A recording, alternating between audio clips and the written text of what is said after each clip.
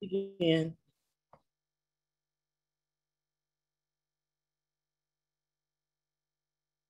I would like to say good day to everyone. My name is Felicia Hamilton, and I will be your moderator for this session. Welcome to another lecture given by the Southfield members of the Southfield, Michigan class. This is a school and not a church. Neither are we affiliated with any religious organization. This school is a nonprofit, non-denominational, religious and scientific research organization dedicated to showing proof of the existence of Yahweh, our Elohim, and the operation of his eternal purpose, pattern, and plan operating throughout eternity to this present day. This school was established as a result of a divine vision and revelation given to our founder, Dr. Henry Clifford Kinley, in the state of Ohio in the year 1931. We hold classes in the United States, Canada, and certain other foreign countries. The Southfield, Michigan class was established in the year 1997.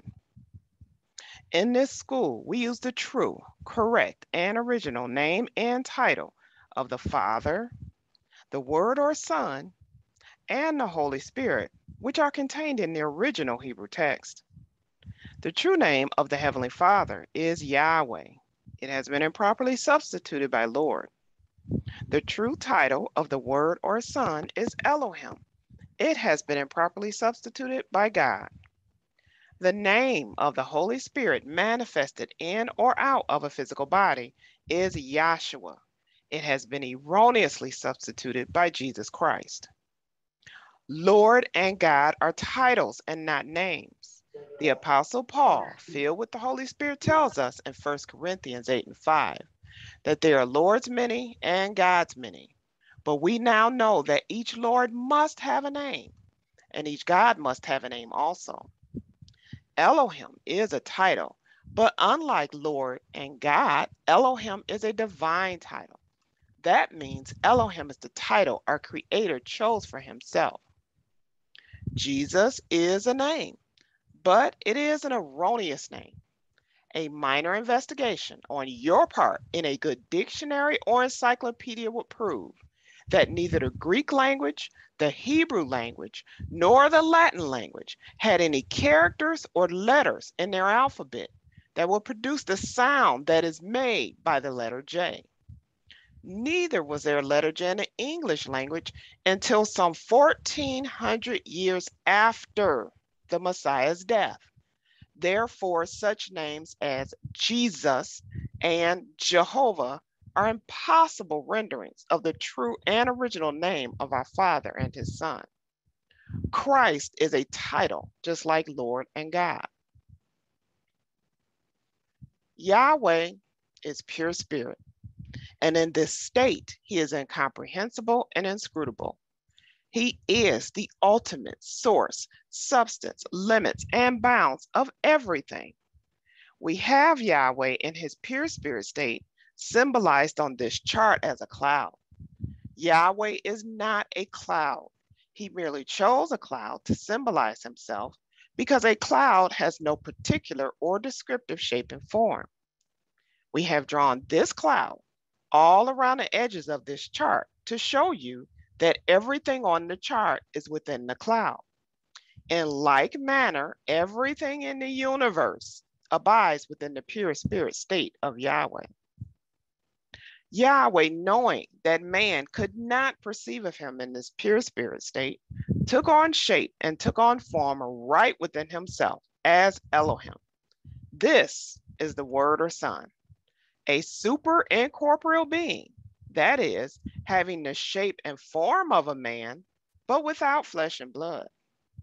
This form can only be seen in divine visions and understood in divine revelations.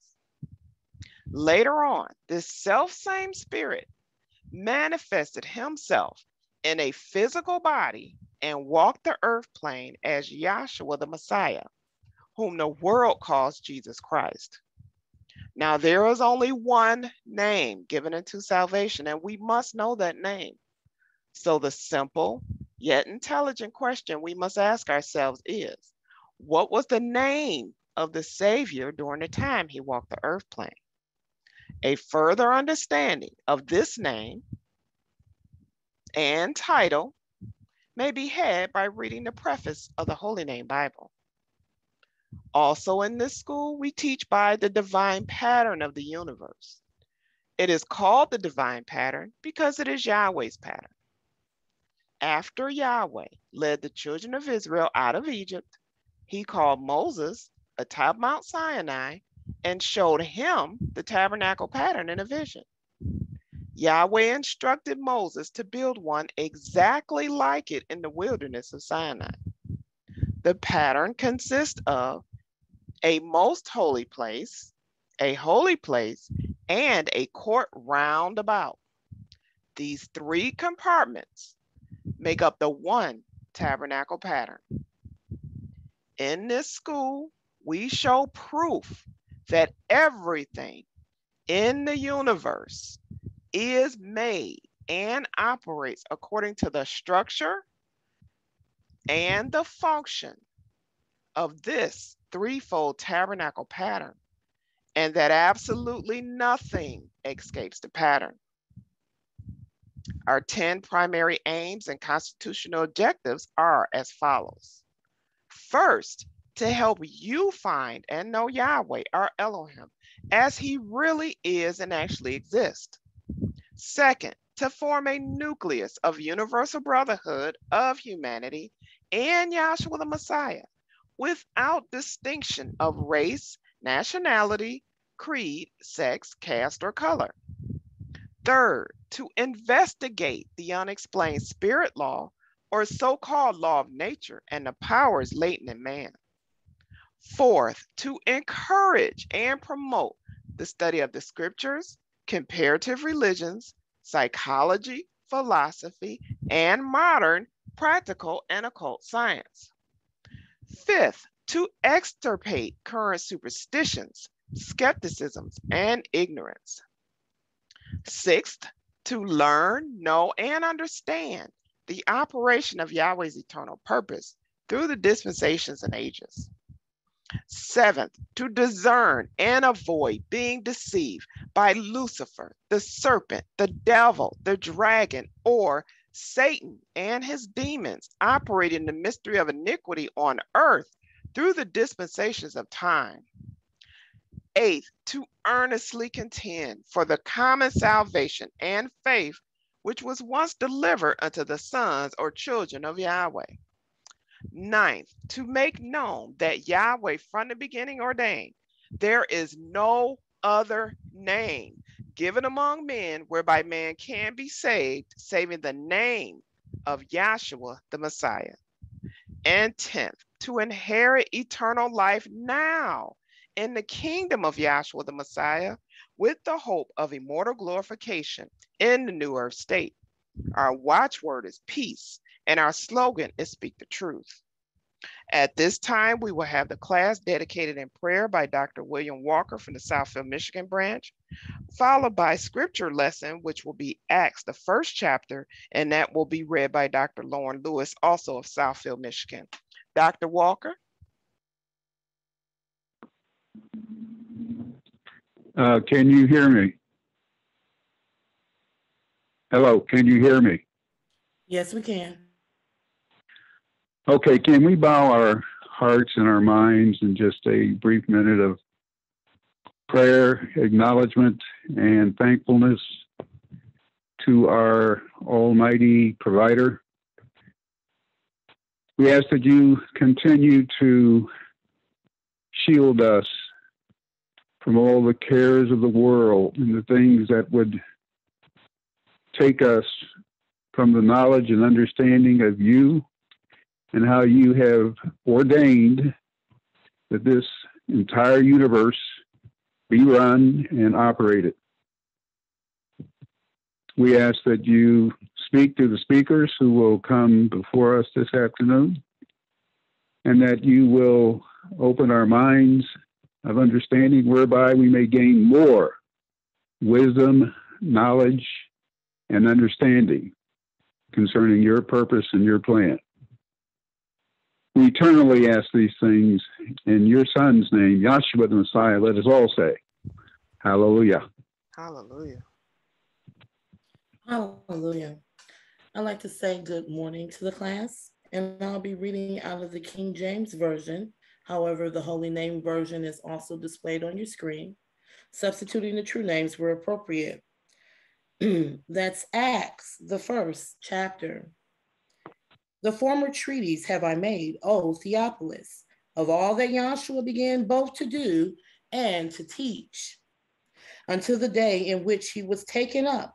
After that, he, through the Holy Spirit, had given commandments unto the apostles whom he had chosen, to whom also he showed himself alive after his passion by many infallible proofs, being seen of them 40 days, and speaking of the things pertaining to the kingdom of Yahweh. And being assembled together with them, commanded them that they should not depart from Jerusalem, but wait for the promise of the Father, which saith he, ye have heard of me. For John truly baptized with water, but ye shall be baptized with the Holy Spirit not many days hence. When they therefore were come together, they asked of him, saying, Master, wilt thou at this time restore again the kingdom to Israel? And he said unto them, it is not for you to know the times or the seasons which the Father had put in his own power, but ye shall receive power after that the Holy Spirit is come upon you. And ye shall be witnesses unto me both in Jerusalem and in all Judea and in Samaria and unto the uttermost part of the earth. And when he had spoken these things, while they beheld, he was taken up, and a cloud received him out of their sight. And while they looked steadfastly toward heaven as he went up, behold, two men stood by them in white apparel, which also said, Ye men of Galilee, why stand ye gazing up into heaven? This same Yahshua, which is taken up from you into heaven, shall come in like manner as you have seen him go into heaven. Then returned they unto Jerusalem from the mount called Olivet, which is from Jerusalem a Sabbath day's journey. And when they were come in, they went up into an upper room where where abode both Peter and James and John and Andrew, Philip and Thomas, Bartholomew and Matthew, James the son of Alphaeus, and Simon the Zealot, and Judas the brother of James. These all continued with one accord in prayer and supplication with the women, and Mary the mother of Yahshua, and with his brethren. And in those days, Peter stood up in the midst of the disciples and said, the number of the names together were about 120. Men and brethren, this scripture must needs have been fulfilled, which the Holy Spirit by the mouth of David spake before concerning Judas, which was guide to them that took Yahshua. For he was numbered with us and had obtained part of this ministry. Now this man purchased a field with the reward of iniquity, and falling headlong, he burst asunder in the midst, and all his bowels gushed out. And it was known unto all the dwellers of Jerusalem, insomuch as that field is called in their proper tongue as Seldama, that is to say, the field of blood. For it is written in the book of Psalms, let his habitation be desolate, and let no man dwell therein, and his bishopric let another take. Wherefore these men which have companied with us all the time that the Savior Yahshua went in and out among us, beginning from the baptism of John until the same day that he was taken up from us, must one be ordained to be a witness with us of his resurrection. And they appointed two, Joseph called Barabbas, who was surnamed Justus, and Matthias. And they prayed and said, Thou, Master, which knowest the hearts of all men, show whether of these two thou hast chosen, that he may take part of this ministry and apostleship, from which Judas by transgression fell, that he might go to his own place. And they gave forth their lots, and the lots fell upon Matthias, and he was numbered with the 11 apostles. That was Acts, the first chapter. Hallelujah. Hallelujah. Thank you, Dr. Lowen Lewis, for the scripture reading and Dr. William Walker for the prayer. And before we begin, we'd like to acknowledge some returning visitors between our brethren and those just joining our classes. We welcome you, and we're very, very happy that you decided to join us today. Our readers for today will be Dr. Shirley Nelson and Dr. April Lewis. And at this time, I'm happy to call on our first speaker from our Southfield, Michigan branch, Dr. Shirley Nelson. Dr. Nelson?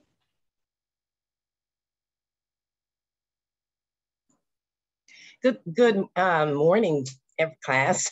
I was running to the computer. I'm sorry. It is definitely and certainly a pleasure to have anything to say about this gospel. So thankful this morning to wake up and once again give praises unto Yahshua for his mercy and for his grace.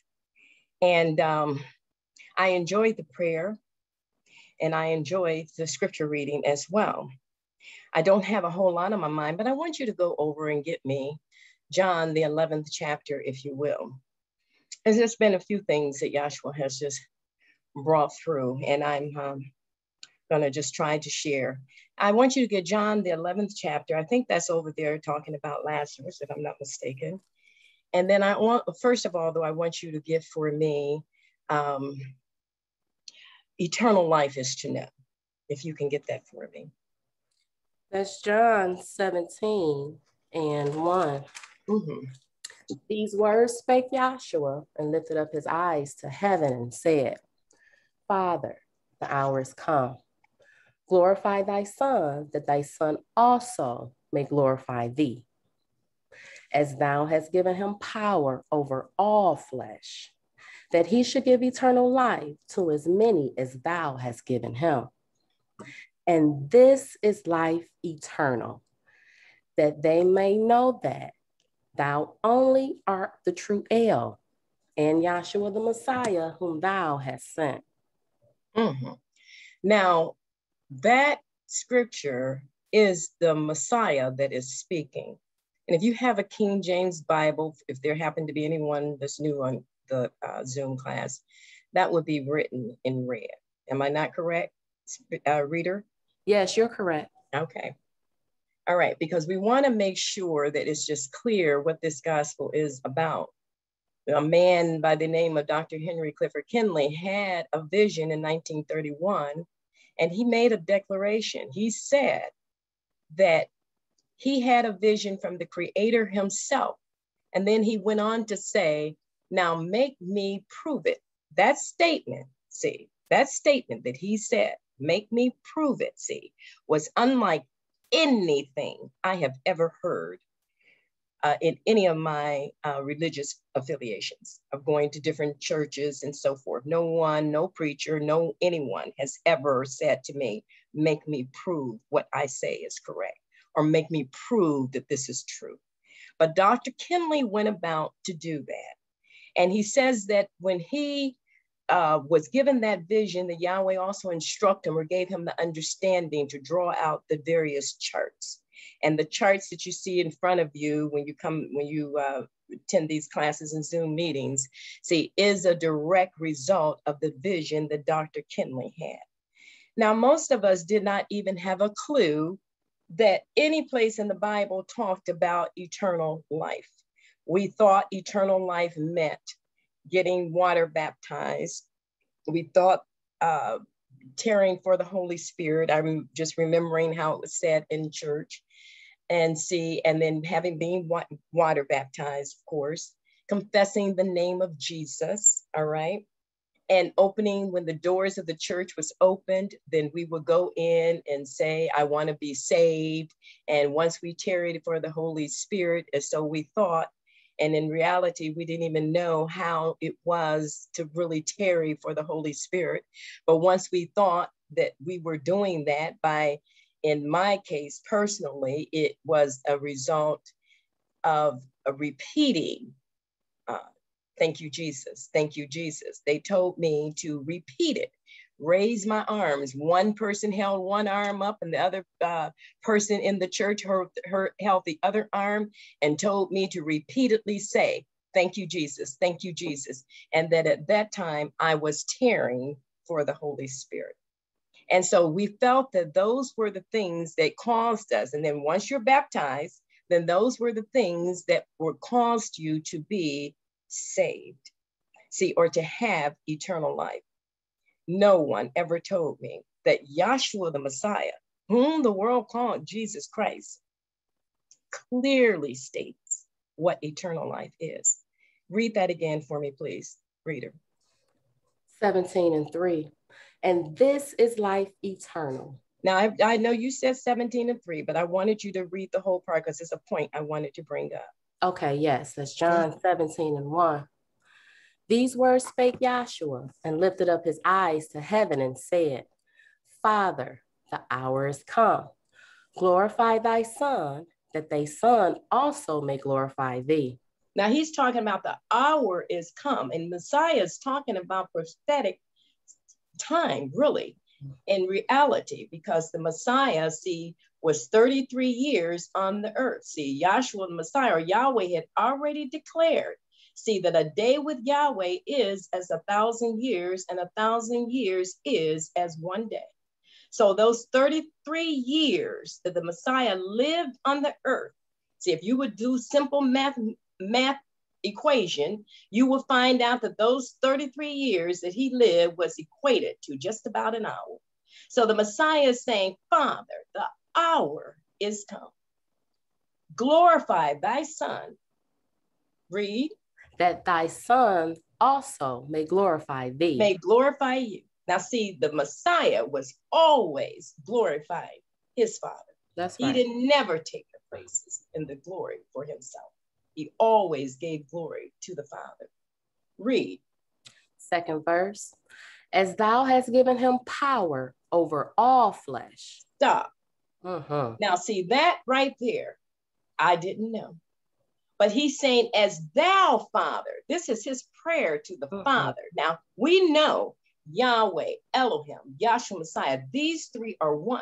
But Yahshua the Messiah, see, that's none other than Yahweh stepping down into that physical body to do the work that he had already purposed to be done.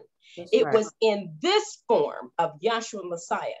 It was in that form that he brought about, see, that Yahweh shed his blood, or Yahshua Messiah shed his blood. See, he didn't shed his blood in the spirit. He shed his blood, I mean, in a type, but the blood that you saw shed was through by in that body of Yahshua Messiah. See, so he is saying, this is life eternal, see, or go back to the 2nd verse, as thou hast given him power over all flesh. The Father has placed that into the hands of the Son. He has the power over your flesh, that he should give eternal life to as many as what? To as many as the Father has given him. So I'm telling you, this thing is so tight and is so powerful. See, but the Messiah recognized the state that he was in, being that in that flesh. So when he looked upon and made the prayer to his Father, that was him recognizing that higher or glorified state of even himself, which is his Father. See, it sounds like it's a, all conglomeration of messed up words, but the Father, the Word, and the Holy Spirit, these three are one. So it's just in those two different manifestations, self-same spirit, see, but those two manifestations of corporeal and incorporeal that we're talking about, that we learn in this school. And then the Messiah, thank you very much for that chart, because what Yahweh did was put it in the creation. That's a Romans 1:19 and 20. That you got something physical to understand how the Father and the Word and the Holy Spirit, these three being one.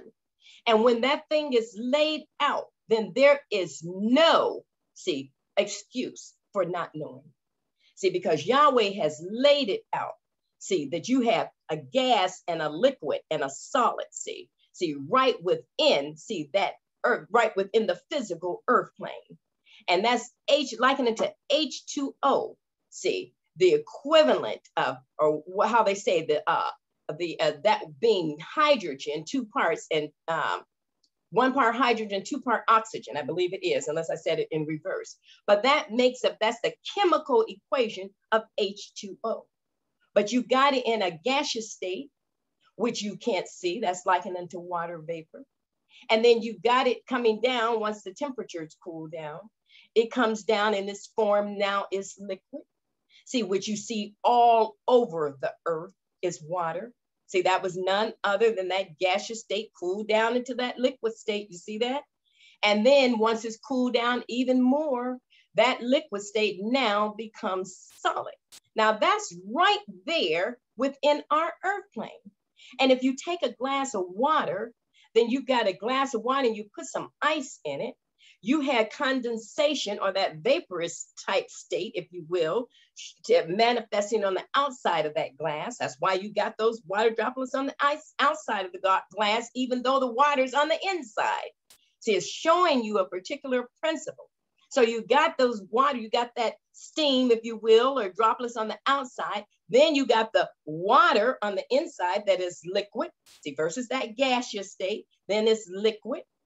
And see, and then you got the solid ice inside the glass. So here you are with H2O manifesting in its 3 states of condition all at the same time.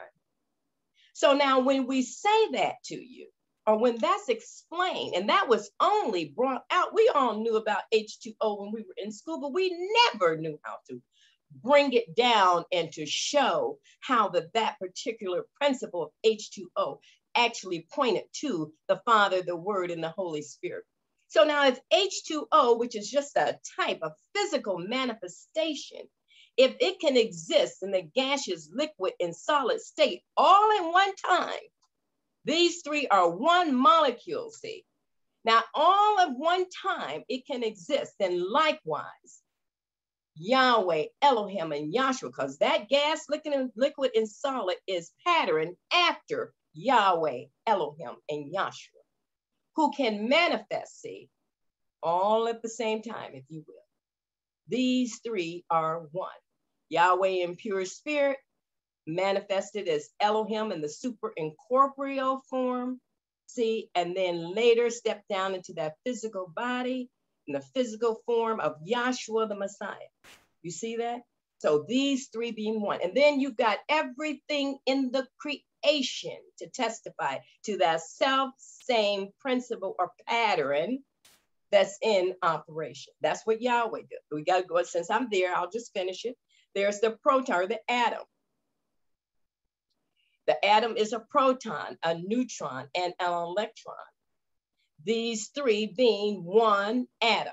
You see what I'm saying? It's not 3 different ones there, but the makeup of it is a proton, a neutron, an electron that went round about. See, just like that tabernacle pattern was a most holy place, and a court round about. Now, I just have to say, when I first came to this school and they told me that, I said, they made that up. They made those words up. I didn't even know it was in the Bible. Now, that tells you where my ignorance was. But if you were to ask most people right now who are avid church goers into religion, they don't know anything about a pattern. They don't know that the Bible talks about the pattern in several books of the Bible. They don't know that. They couldn't tell you one thing or another about the tabernacle pattern. But this is what Moses saw in the mountain. I need you to get the Moses chart for me over there. This is what he saw over there in that mountain. When he went up, it was called up into the mountain. See, Yahweh just laid his body down, and that's how Dr. Kinley depicted it on this chart. Just laid his body down on that earth. He was just part of the earth, of the elements he talked about in his depiction of his vision, see. And Yahweh just showed him, see, a vision, a panoramic vision of Elohim is what it says to Moses in 1490 B1. So Moses is looking at, now what he saw is that Yahweh just manifested himself, and he described himself And he talks about that over in John 1:1. I haven't forgot where I started off, but I'm going to go to where I'm being led right now. So when he goes over here, get for me John 1:1. See, because it clearly explains what Moses is seeing up here, if you will, basically, and he's talking about Yahweh Elohim. It's John 1:1, but I also want you to get over there in Exodus where he talks about. That's what I really wanted in Exodus. I'm sorry. Which would you like first? Let me have Exodus over there. Okay. You want to start at 3? Okay. I don't have it in front of me, so I don't know exactly what there is, but yes, go ahead. Oh, I'm sorry. What is it that you're looking for in Exodus? Oh, up there where he said, then went up Moses when they saw Elohim. Okay, 24. Okay. That's Exodus 24:9. Then went up Moses and Aaron, Nadab and Abihu, and 70 of the elders of Israel. And they saw the Elohim of Israel. And there were under his feet, as it were a paved work of a sapphire stone, and as it were the body of heaven in his clearness. And upon the nobles of the children of Israel, he laid not his hand. Also they saw Elohim and did eat and drink. And so now Moses, that is a depiction of Moses having this vision of Yahweh Elohim. And he said he had a body. He said he had hands and feet. You see that? That's what he talks about. He describes this body. Well, now Dr. Kinley goes on and further describes that Moses saw this Elohistic form and that he saw him transform into that threefold tabernacle, intangible tabernacle, tabernacle there in the wilderness of Sinai. See, on that mountain, he saw that there, see. You see, and he saw Elohim transform into that tabernacle, showing how that everything was patterned after Elohim. That's why the chart itself is called Elohim, the archetype, which means original pattern of the universe. So all things is patterned after Yahweh Elohim, even the tangible tabernacle, see, if you will, is patterned after Yahweh Elohim. How so? It's got to have a most holy place, a holy place, and a court roundabout, or the Father, the Word, and the Holy Spirit. You see that? You see, so when Yahweh explains this, see, it becomes very clear. See, that things are patterned, that you didn't understand it that way, but that's how it is made and operates. So when he goes over in, it takes the natural to understand the spirit. See, if you can get the scripture for me, I'm forgetting the actual scripture. Romans 1:19-20, I think it is. See, if you can go over there and get that for me real quick, then you can understand why that the creation has to be patterned, how all things is patterned after him. Read.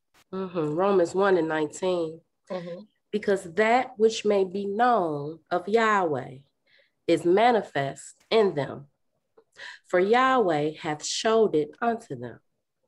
For the invisible things of him from the creation of the world are clearly seen, being understood by the things that are made, even his eternal power and supernal nature, so that they are without excuse. You see that? Now it's beautiful scripture. We used to say that Romans 1:19-20 was the theme song of this school, that it takes the natural things to understand the spiritual things. So the spiritual things in this case, if we can say it like that as an example, being the Father, the Word, and the Holy Spirit. That is the supernal nature of Yahweh, the Father, the Word, and the Holy Spirit, that these three being one. That's understood by the things that are made. And Romans 1:19-20 says it's clearly seen by the things that are made. So when you're looking at H2O as an example, then it's clear that the Father, Word, Holy Spirit, these three being are one. You can understand that because you can see the gas and the liquid and the solid. These three are one. See, you're looking at something natural to understand something that's spiritual. And so Yahweh's just been resounding these things in my mind every time is listening to different classes, you know, on Zoom.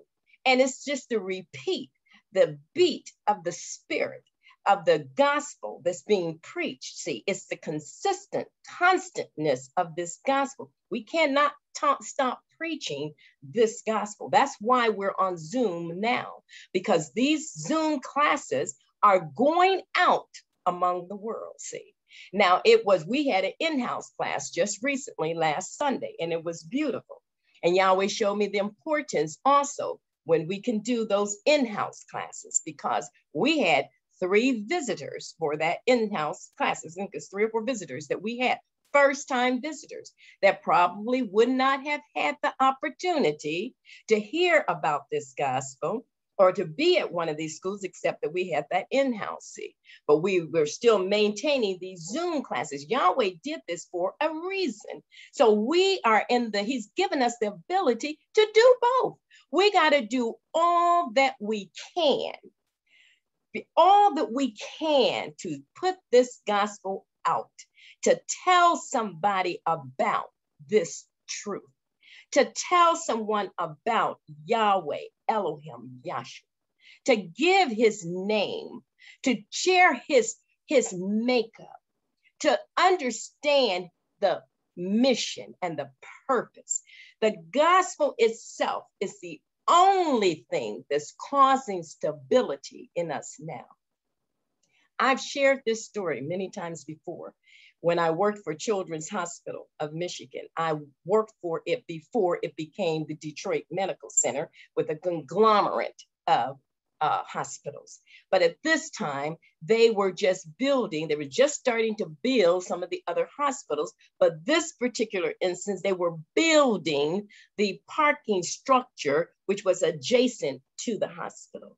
So when they were building this whole area, the area that I had to walk would be right past this to get to the hospital, would be right past this construction site. And I watched them day in and day out as I was back and forth coming and going from work. I watched them lay the foundation of that structure. And I was in class, but it wasn't until I actually saw that I understood how that blood, water, and spirit, death, burial, resurrection, Father, Word, Holy Spirit, see that whole unity there, or that whole foundation, that's when I understood it even more. Because I watched them lay concrete down, and then I watched them lay a grid down. And the grid was just like our chart. See, our chart that you can, the elementary chart.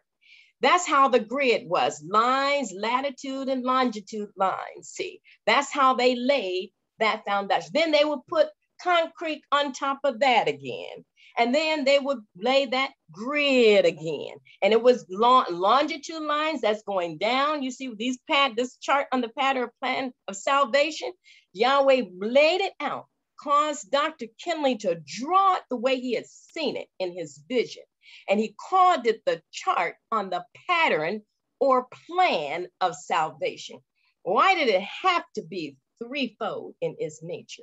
You got threefold, see, plates, see, if you will, see, at the top. And then you've got a separation line there. Then you got threefold plates at the bottom, see. And this is, we saying, I'm using that term plate, and we've heard that, where it's like a table with plates on it, see. And that's basically what it is, see. And it's something we can just eat off of. It's a smorgasbord. And the eating off of it sustains us and fills us and nourishes us, see, while we're eating off of these plates. You understand? See, that's how Yahweh set this thing up. So you got 1, 2, 3, see, in the transgression plate, 1, 2, 3, in the Noah preparation entering the ark plate. That's pointing to the Father, Word, and Holy Spirit. These three are one. Yahweh, Elohim, and Yahshua, see. the tabernacle pattern, the most holy place, court roundabout. So I watched them lay that foundation, and that's how it looked like this chart. See, if you know what I mean. See, those great, though, the way that was laid out there, see, and it stuck, and it was like a light went off. And I'm like, oh my goodness. That's how he talks about, I understood it being the foundation. Because if you don't have the sure foundation, then of what Yahweh did, see, in the principles that he laid out, then what we would do is sway. See, you would end up, it's like a man who built his house on sand and didn't build it, the way that it was supposed to have been built. See, a harsh wind come along and there he goes. So you've got this wind of doctrine that came about, see. And what that wind of doctrine did, is it took a lot of people away, and they bought that wind of doctrine because they did not have the sure foot foundation that was already laid. We don't want to change anything that Yahweh has laid down for us. So now, since I said that, I'm going to say, that I want you to go over there and get for me the unity of the Spirit, if you will, over there in 1 John 5 and 7. If you get, and I may come back to where I was at, because that was what was originally on my mind. But right now, this is where he's taken me to. And so if you can get that scripture for me, please. 1 John 5 and 7. For there are three that bear record in heaven, the Father, the Word, and the Holy Spirit. And these three are one. You see that? So the three that bear record is the Father, the Word, and the Holy Spirit. This bear record, or is a fact in heaven. So therefore, everything that Yahweh does, because he is that pattern. When he duplicates himself, everything comes forth that way. 1, 2, 3, testifying to the Father, the Word, and the Holy Spirit. Everything does. So now here he said, go ahead, finish reading. For there are three that bear record in heaven, the Father, the Word, and the Holy Spirit. And these three are one. And there are three that bear witness in earth, the Spirit, and the water, and the blood. And these three agree in one. Now you see that? So the record in heaven is the Father, Word, and Holy Spirit. These three are one. See? Like the most holy place, court roundabout. That's one tabernacle. See, like your head cavity, your chest cavity, and your abdominal region, that's one body. You see what I'm saying? It's not three different bodies, that's one body. Right. So that's the record that's in heaven, pointing to the witness that is in earth, or the witness in earth, really, the blood, water, and spirit points to the record in heaven. Because this witness in the earth plane is just a manifestation of the record that's in heaven. So that's why Yahweh Elohim, these three being one, he just duplicated himself, if you will, throughout the creation. And everything in the creation, therefore, is threefold in nature, pointing to the Father, Word, and Holy Spirit. So now you go back over here to the chart. Let me see, I want to see the whole part of the chart, if you will, I'm only seeing half of it. Can you bring it? Can you take it back some so that you can see? Okay. The chart on the pattern or the plan of salvation, And so now here you have here, told you that the witness in the earth plane was the blood and the water and the spirit. So this is pointing to something, is what Yahweh laid out. So in the transgression chart, you got to have some blood taking place, which is synonymous to a death, Adam and Eve was up here in the garden, and they were there in that garden in peace, joy, and happiness, if you will, And he just placed them in that garden, And then that negative spirit, or Satan himself, duped that woman and told her a lie. He said to her, did Elohim say that you cannot eat of every tree that's in the garden? She corrected him and said, Elohim said that we may eat of every tree in the garden, except for the tree in the midst of the garden. Don't eat it, don't touch it, lest you die. And that negative spirit or Satan just changed them little words around and said, you won't surely die. See, but they did die, but they didn't die the way that a physical mind would be thinking that they died. So that was that death, because when they took of the fruit, she ate of it, and then she gave it to her husband, and then he ate of it, you see? And so they died instantaneously in their conscience, see?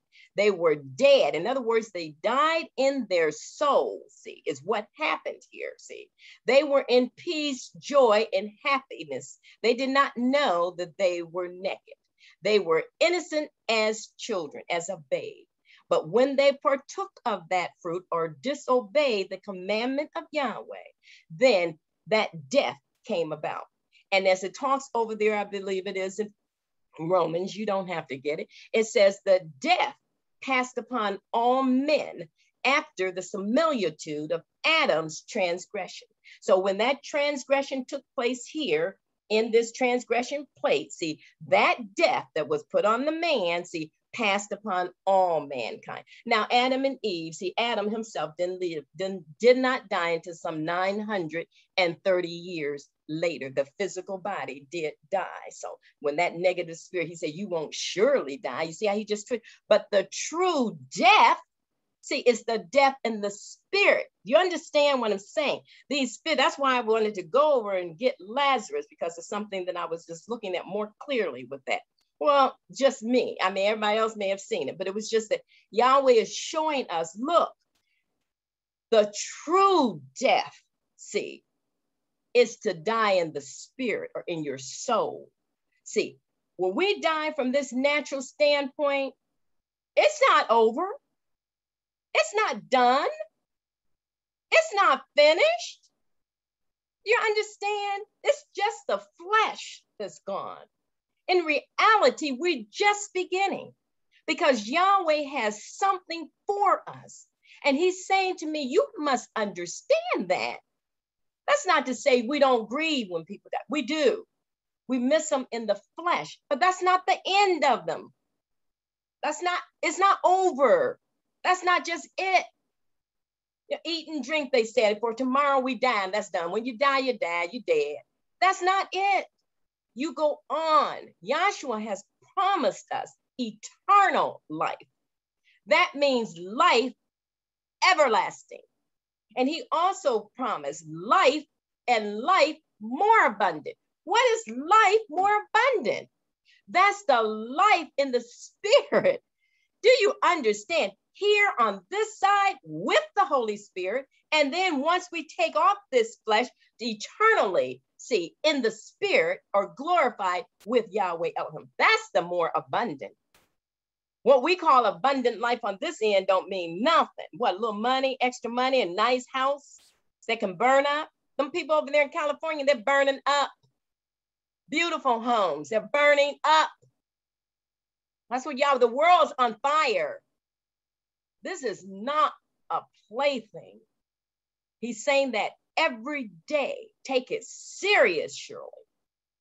Understand what I did. And I'm not talking about running charts. I'm not talking about, but understanding your heart. Seek Yahweh while he yet might be found. That's why that's when you have the breath of life in you. That's when you can seek him.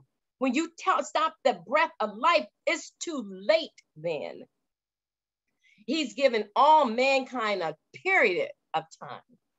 To Yahweh, remember in the scripture we read, he said that he gave eternal life to Yahshua Messiah, to as many as the Father has given him. He's given it the power of that, to give eternal life. And what did the Messiah say? See, if you believe on me, see, you call on me, you believe on me, believe my work, see. Faith and trust in me, see, I will afford you eternal life. So we've already had, Yahshua has already in this doomed world made a way out, just as he did for them. See, at that time, because they died in their conscience, but he said to the woman that in childbearing, she shall be saved. See, when you see them coming out and Adam has his hand, when they in the chart that says Adam driven out, see, he's buried in that condemnation, because when they died in their soul or in their consciousness, then the condemned state came about.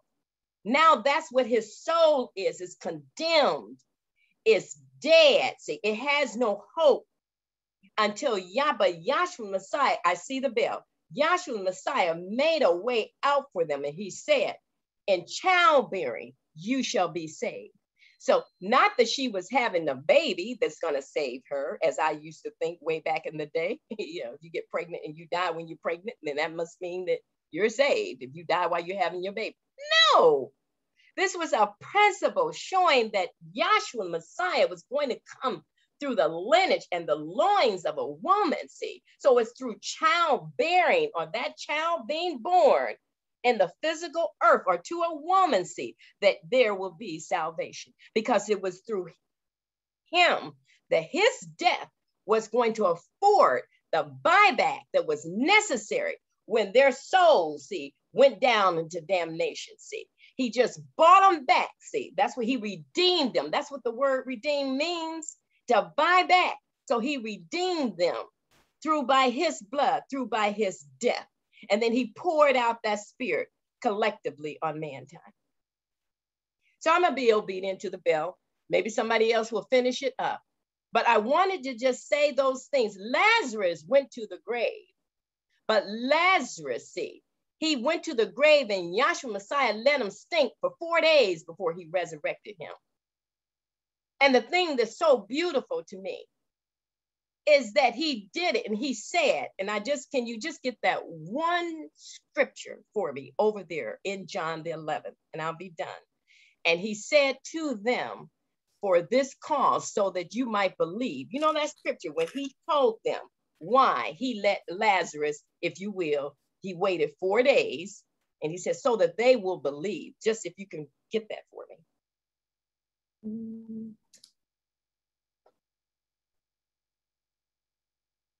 It may that's the 15th. If you want to start, April, you might want to go up a little bit though. Okay. Let's try. You said 15? The 15th verse is where he says, for your sakes, I'm glad I wasn't there, but you may want to start up a little bit. Okay, maybe let's try 9. Yeah. John 11 and 9. Yahshua answered, are there not 12 hours in the day? I'm sorry. I think it's right before he raised Lazarus from the dead. It's the 15th verses where it's at, if you want exactly just those words. She was picking up the train of thought, but go ahead and start at 15, April. Okay, this is John 11 and 15. And I am glad for your sake that I was not there, to the intent ye may believe. Nevertheless, let us go into him. Mm-hmm. Okay. It may have been someplace else that I thought, but that's okay. But my point is that it's when verse 41. Okay. Okay, John 11 and 41. Excuse my background. John 11 and 41. Then they took away the stone from the place where the dead was laid. And Yahshua lifted up his eyes and said, Father, I thank thee that thou hast heard me. And I knew that thou hearest me always, but because of the people which stand by I said it, that they may believe that thou hast sent me. Now you see that? So everything the Messiah did, he did for the purpose that they might believe. Do you understand? See? And so that they might believe. See, I just let this thing just go on like it did. He was dead for 4 days. You see what I'm saying? This whole thing with Lazarus even dying, that they might believe. See, everything that the Messiah did. And then when he went on and he said, I am the resurrection, see, and the life, you see what I'm saying? And he had to declare first who he was. And he cried and called Lazarus to come forth, bound with those grave clothes. Do you understand? That's where all of us have been. That's what I'm trying to say. But Lazarus had to go back to the grave. He had to die again because the flesh dies. But when the Messiah calls you from the dead, and that means that death of ignorance, darkness, hell, denial, see, all the stuff that's going on in this world. See, when he calls you from that and brings you into the light of his glorious gospel, see, you are no longer dead. Even when you take off this flesh, you are alive forevermore if your soul is his. So that's where we want to be. The rest of this stuff don't matter. We want to have Yahshua in us in him. We want to be one in him. We want his spirit in us, acclimated, causing us to be, changing our thinking, our form. See, causing us to be of his nature, his spirit. And it is that will keep you, that will give you foundation, that will allow you to endure these times we are in. But look to Yahshua for all things, because he is the one who is able, not us. And I want to thank you for the opportunity to have anything to say. Thank you very much. Hallelujah. Hallelujah. Hallelujah. Thank you very much, Dr. Nelson. We enjoyed that. And for our next speaker, we're happy to call also from the Southfield, Michigan branch, Dr. Sharon Lewis. Dr. Lewis.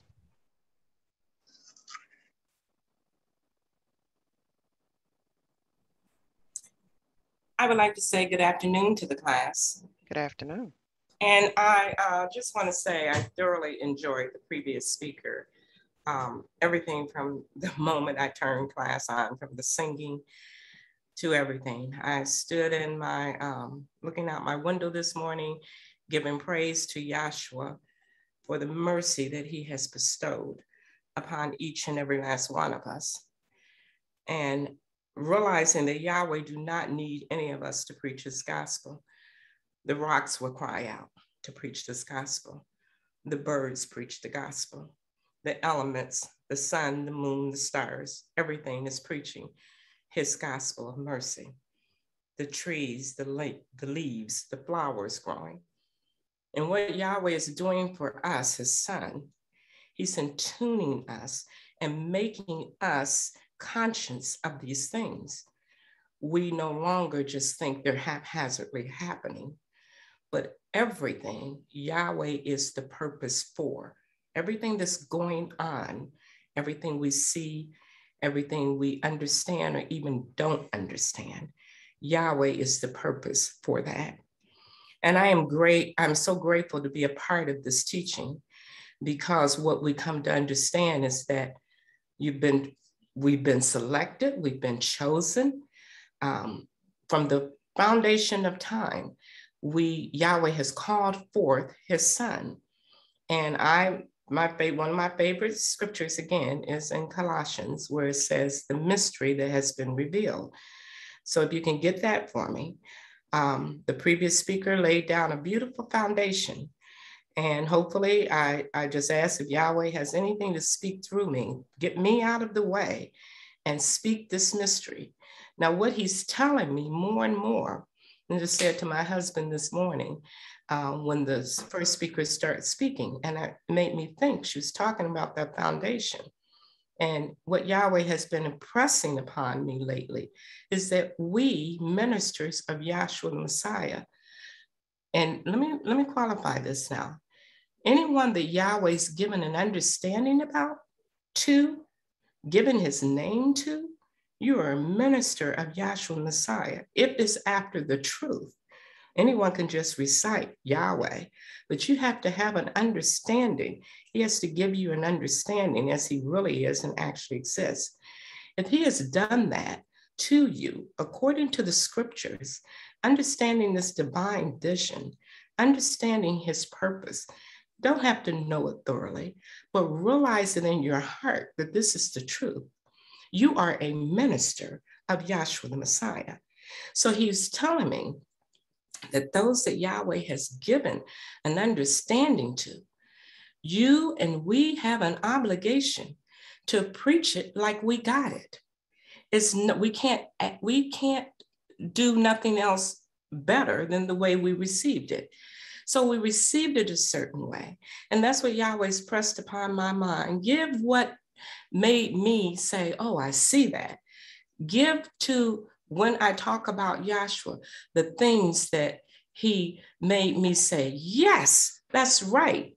And feel that joy of understanding leap in my heart. That's all we got to give. So once again, it's not, I don't have anything to say. I don't have a story, but Yahweh's story is the story to tell. So I just want to go ahead and get that one scripture for me, and I'll just go into where he leads me today. But I wanted to say, let me finish this point, is that when the previous speaker was talking about that foundation being laid, it made me think about the beauty and the evidence that Yahweh has given in the earth plane. And we have a sure foundation and a knowledge and understanding of him. So go ahead and give me that first scripture in Colossians, please. That's Colossians 1:26. Even the mystery, which has been hid from ages and from generations, but now is made manifest to his sons. Okay. To whom Yahweh would make known what is the riches of the glory of this mystery among the Gentiles, which is the Messiah in you, the hope of glory.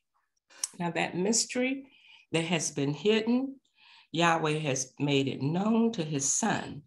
And that mystery is the Messiah in you, the only hope of glory.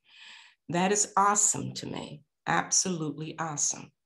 And just to give you a little background history, this school was founded on a divine vision and revelation given to the founder, Dr. Henry Clipper Kinley. We don't worship Dr. Kinley. You see, his name is as small as it can possibly be on the corner of this chart. And we have his name there because he drew the chart. You see, he saw the vision. And other than that, in these schools, when we have physical buildings, there was no pictures of Dr. Kinley. We don't glorify the flesh. But what was placed in that man was the self-same spirit that was placed in Moses, seeing that self-same vision. Looking at this chart, you see Moses, where it says panoramic vision of Elohim to Moses. That was in 1490 BY. On the right of the chart, you see panoramic vision of Elohim to John. That was in AD 96. Dr. Kinley comes along and says that he saw the same thing that Moses and John saw. Yahweh gave him the same thing. He did not give him another vision. It was not another thing, you see. So he expressed the same thing. And throughout the patriarchs and prophets, the time that Yahweh has set forth in this current present dispensation and age, he has given them the same thing. So any prophet that speaks about Yahweh is going to say what Moses said, is going to say what John said, is going to understand and say what Dr. Henry Clipper Kinley said. It's the self-same story. Yahweh did not change it, you see. So here he is that when we look at this chart here called the Elohim, the archetype original pattern of the universe. And as I was getting ready to say, is that the school, Dr. Kinley gave or received this vision from Yahweh in the year 1931. This school has been on 3 ecclesiastical peace missions, went around the world, sat in front of the Pope of Rome, or should I say he had an audience with the Cardinal at that time. But the Pope, Dr. Kinley, told the delegation and knew for surety by the dictates of Yahweh that he was on closed circuit TV watching the delegates explain this gospel. It's been to heads of states, magistrates.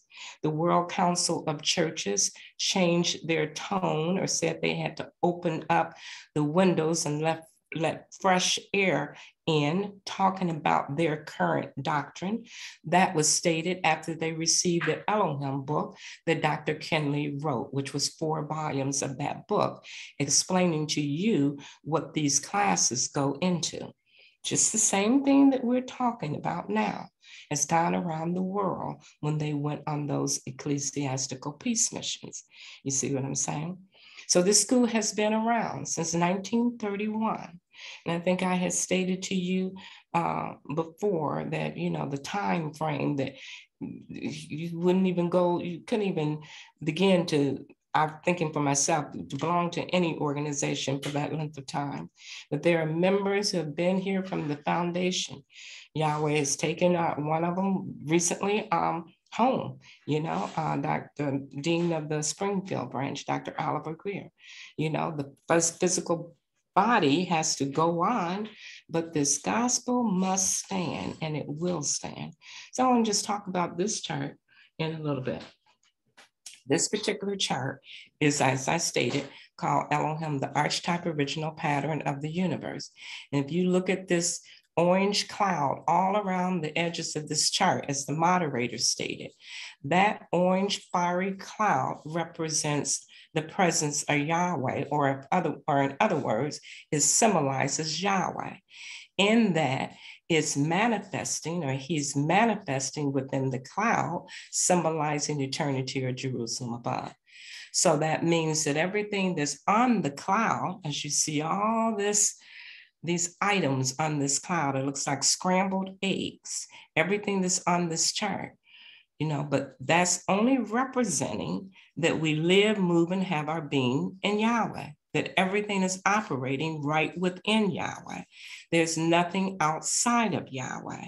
You can't go above Yahweh to get above him, or below him to get below him. So everything is operating and contained right within Yahweh. Now, Yahweh is spirit. As I stated, it says, manifesting within the cloud. Now, we never knew, speaking for myself, I never knew what spirit was. If you can get for me John 4:24.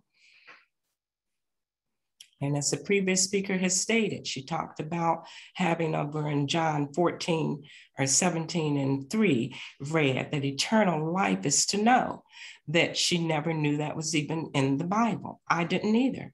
And also get for me in, I think it's 2 Thessalonians 1:7, because what she pointed out, eternal life is to know. But then what is the consequences of not knowing? So Yahweh did something that we won't have an excuse for.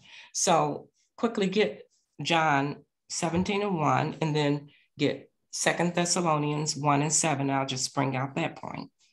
That's John 17:1. These words spake Yahshua, and lifted up his eyes to heaven, and said, Father, the hour is come. Glorify thy Son, that thy Son also may glorify thee.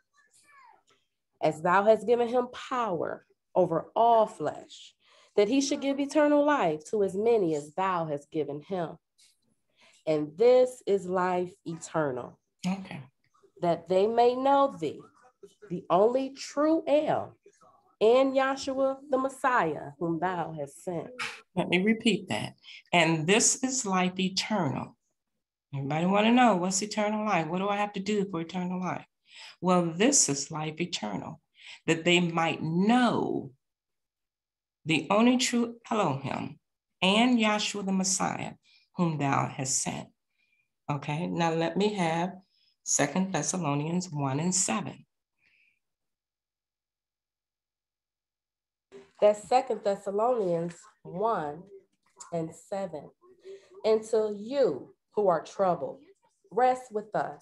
Pause for 1 second, because I want to make a statement here. There are many that are troubled. Yes. Right now in this time. We have a world that's unprecedented, like none other time. The scriptures reference that it will come a time at the end of this physical age that things that will be happening will be unprecedented. The way it says in the scripture, it will be such a time as never before seen. So we are witnessing that. The world has changed. We are now in a climate change. The climate that has changed is in the hearts and in the minds of people. On the earth plane, there are negative spirits operating, and this is why we see the upheaval that we have. Yahweh has said that this time has happened before, and he's ended an age before because of the climate change. He says it repented him that he made man. For man was evil continually, and the only thing on his heart and mind was to do evil. So you see, there's a climate change. It's taken the natural to understand the spiritual things that Yahweh has given. So over in 2 Thessalonians, she's about to read what's in contrast with knowing eternal life is to know. What's in contrast to that? Go ahead and read. 2 Thessalonians 1:7. And to you who are troubled, rest with us. When Yahshua the Messiah shall be revealed from heaven with his mighty angels in flaming fire, taking vengeance on them that know not Yahweh and that obey not the gospel of our Savior, Yahshua the Messiah. And I want you to get me 1 Corinthians 15:1, because that is actually what was on my mind. It's the gospel of Yahshua Messiah and his mission. You see, so eternal life is to know Yahweh, eternal damnation or flaming vengeance on them that know not Yahweh and who do not obey the gospel. So it's imperative. We thought it was doing something that would give us eternal life. In the scriptures just now, it told us eternal life is to know him, to know Yahweh. So I want to just introduce you to Yahweh through by this divine vision and understand and revelation, and Yahshua the Messiah, these three being one. So on this chart, you see Yahweh is spirit. And I asked for John 4:23. Start at, please. That's John 4:23. But the hour cometh, and now is, when the true worshipers shall worship the Father in spirit and in truth. Okay, the true worshipers. Now, if there's true worshipers, there must be some false worshipers. So if you're a true worshiper, we must worship the Father in spirit and truth. Go ahead and read. For the Father seeketh such to worship him. Not because it's just our choice, we want to do something different than the mainstream. That's not it. And when Yahweh showed this divine vision to Dr. Henry Clifford Kinley, he told him how he was supposed to be worshiped in the heart and mind. That's the true worshiper in spirit and in truth, because the Father, Yahweh, seeketh such to worship him that way. Go ahead and read. Yahweh is spirit. Now, Yahweh is spirit. That's what this chart says. Read. And they that worship him must worship him in spirit and in truth. Okay, I just wanted that read. So when you go back to this chart, you're looking at this fiery cloud, which is denoting Yahweh being manifested in that cloud, which is denoting spirit. So right there, you see Yahweh is spirit. And in the spirit, pure spirit state of Yahweh, he is incomprehensible. He's inscrutable and he's indiscernible. That means you can't discern him. You can't comprehend him. He's inscrutable where you can't even make him out. You see, in this pure spirit state, 9 principal divine attributes that's listed there: wisdom, intelligence, and knowledge, love, beauty, and justice, foundation, power, and strength. Those are 9 principal attributes that make up Yahweh. You see, make him up. That's his composition, if you would, and they're all intangible. They're all spirit. You can't touch them, feel them, see them. There's manifestations of it. Now, let me explain this too, how it's explained to me. It's not Yahweh is wise, or he's intelligent, or he's so smart and have a lot of knowledge. He is the sum total of those attributes. He is where your wise or your smarts or your intelligence come from. He is wisdom itself. He is intelligence itself. It's that pure essence of knowledge That's Yahweh.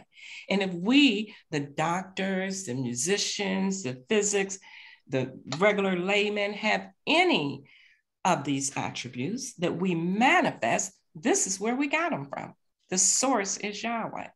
He's the source, he's the substance, he's the limits, he's the bounds of everything. Now that's Yahweh in his pure spirit state.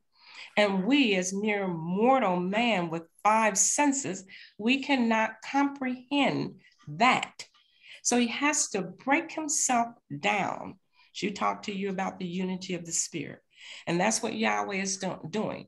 He moved, Yahweh in his pure spirit state, moved from this lofty state of intelligence and wisdom and knowledge, love, beauty, justice, foundation, power, strength, still containing those attributes, but he moved from that pure spirit state. He took on shape and form known as Elohim. That is the word or son. So now you see on this chart, panoramic vision of Elohim to Moses, 1490 BY. Then you see vision of Elohim in a corporeal form. And you see Aaron, Nadab, and Abihu, and 70 of the elders of Israel, that white section of this chart here. And they're looking, and they all see, this is in Exodus, the 24th chapter. Take notes, go home, read the notes that you have taken, what you hear when you listen to this teaching. So 74 people is seeing Elohim. Now they're seeing him in a vision. That's how Yahweh comes and reveals himself or shows himself to people throughout the ages, throughout the patriarchs and the prophets. When Yahweh spoke to him, many times he spoke to them in visions. So he was showing Moses a panoramic vision.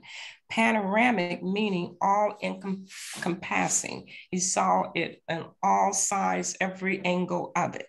He saw the whole picture, you see. So he's seeing this, and then he shows also that this pure spirit, that when you see that fiery cloud, it took on, or it moved into that shape and form of a man, Elohim. Let me have over there Exodus 24, 9 and 10. That's Exodus 24 and 9. Then went up Moses and Aaron, Nadab and Abihu, and 70 of the elders of Israel. Pause one moment. It makes me think back when I first heard and sat in front of this teaching, and I heard them say, a picture is worth 1,000 words. And it's so pretty to see that manifestation, because exactly what the Bible is saying, Yahweh, or through Dr. Kinley's drawing these charts, he illustrated exactly what was said in the Bible. Read it again, please. Then went up Moses and Aaron, Nadab and Abihu, and 70 of the elders of Israel. And they saw the Elohim of Israel. And there was under his feet, as it were, pave work of a sapphire stone, and as it were, the body of heaven in its clearness. And upon the nobles of the children of Israel, he laid not his hand. Also, they saw Elohim and did eat and drink. And you see, they were seeing a spiritual vision, and a spiritual and corporeal vision of a shape and form of a man. That's what they were seeing. You see, he had a head, he had chest, he had legs. Upon the nobles of the children of Israel, he laid not his hands. So he had hands and feet. You see, they saw a shape and form of a man, something you can identify with. You see, that was Yahweh moving from that pure, lofty state of pure spirit. He took on shape and form. Mm-hmm. She explained to you about that water doing the self same thing. That vapor, steam vapor, if you would, of that H2O, is likened to the cloud. You can't, it's no apparent or descriptive shape and form. It's all jumbled. You can't make anything out of it.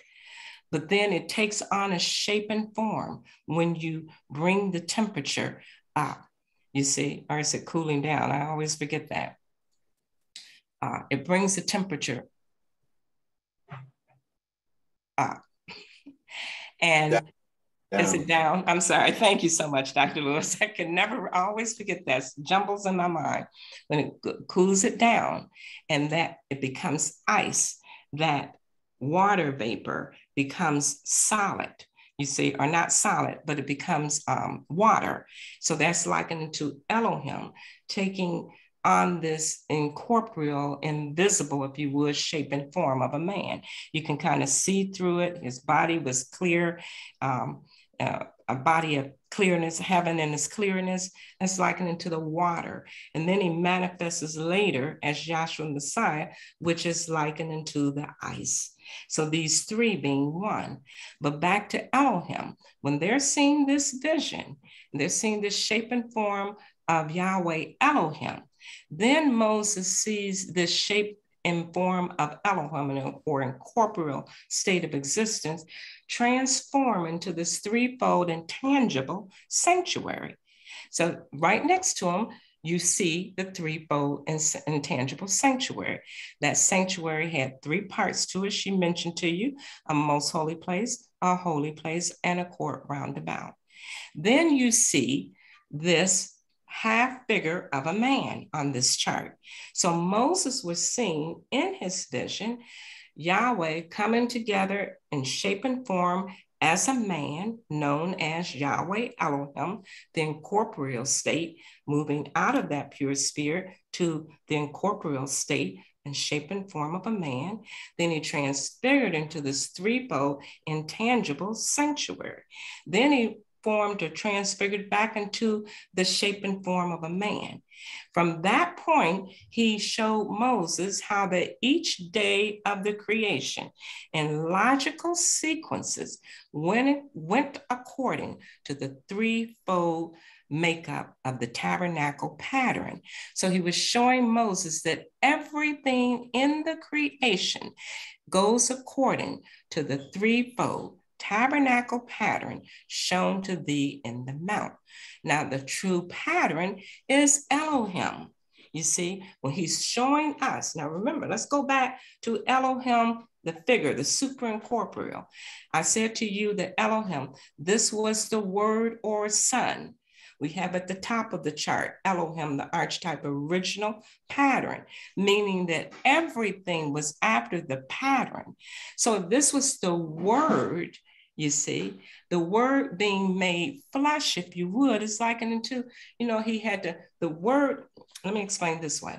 How it was said to me. I don't want to reinvent the wheel. I want to say it just like it was said to me, which made me remember it.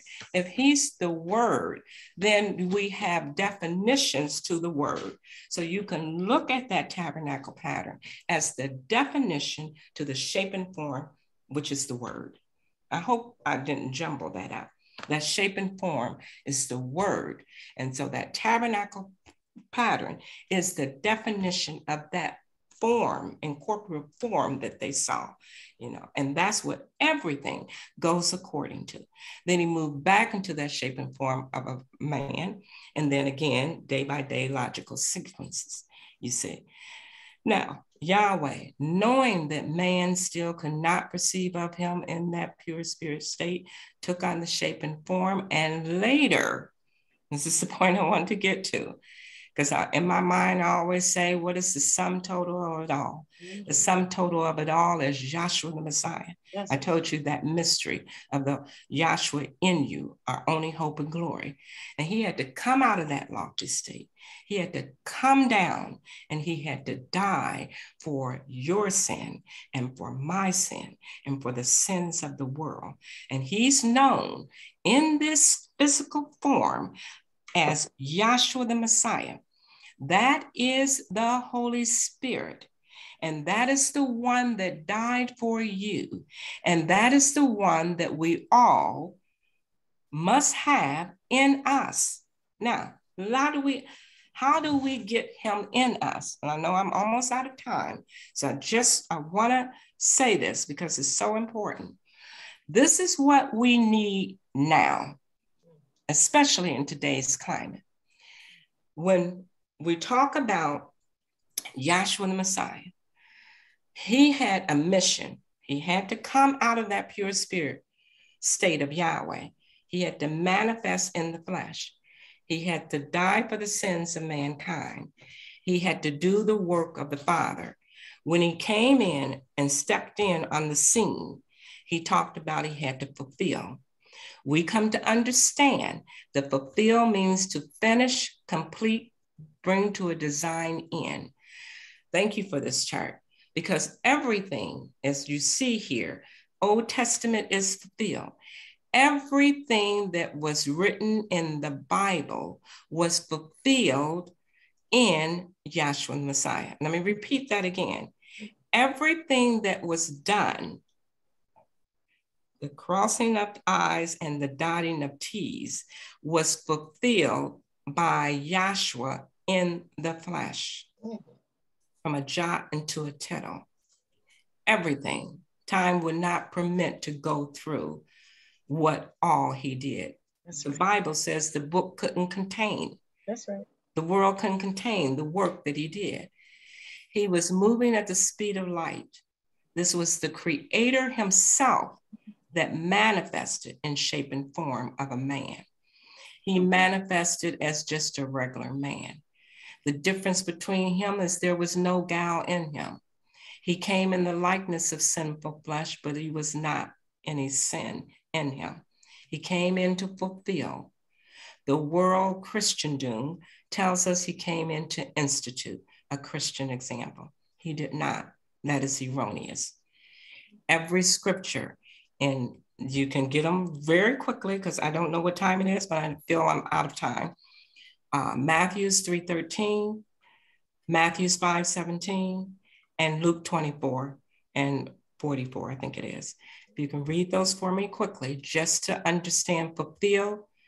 The word institute, write it down, look at your dictionary. This is a school, it's not a church.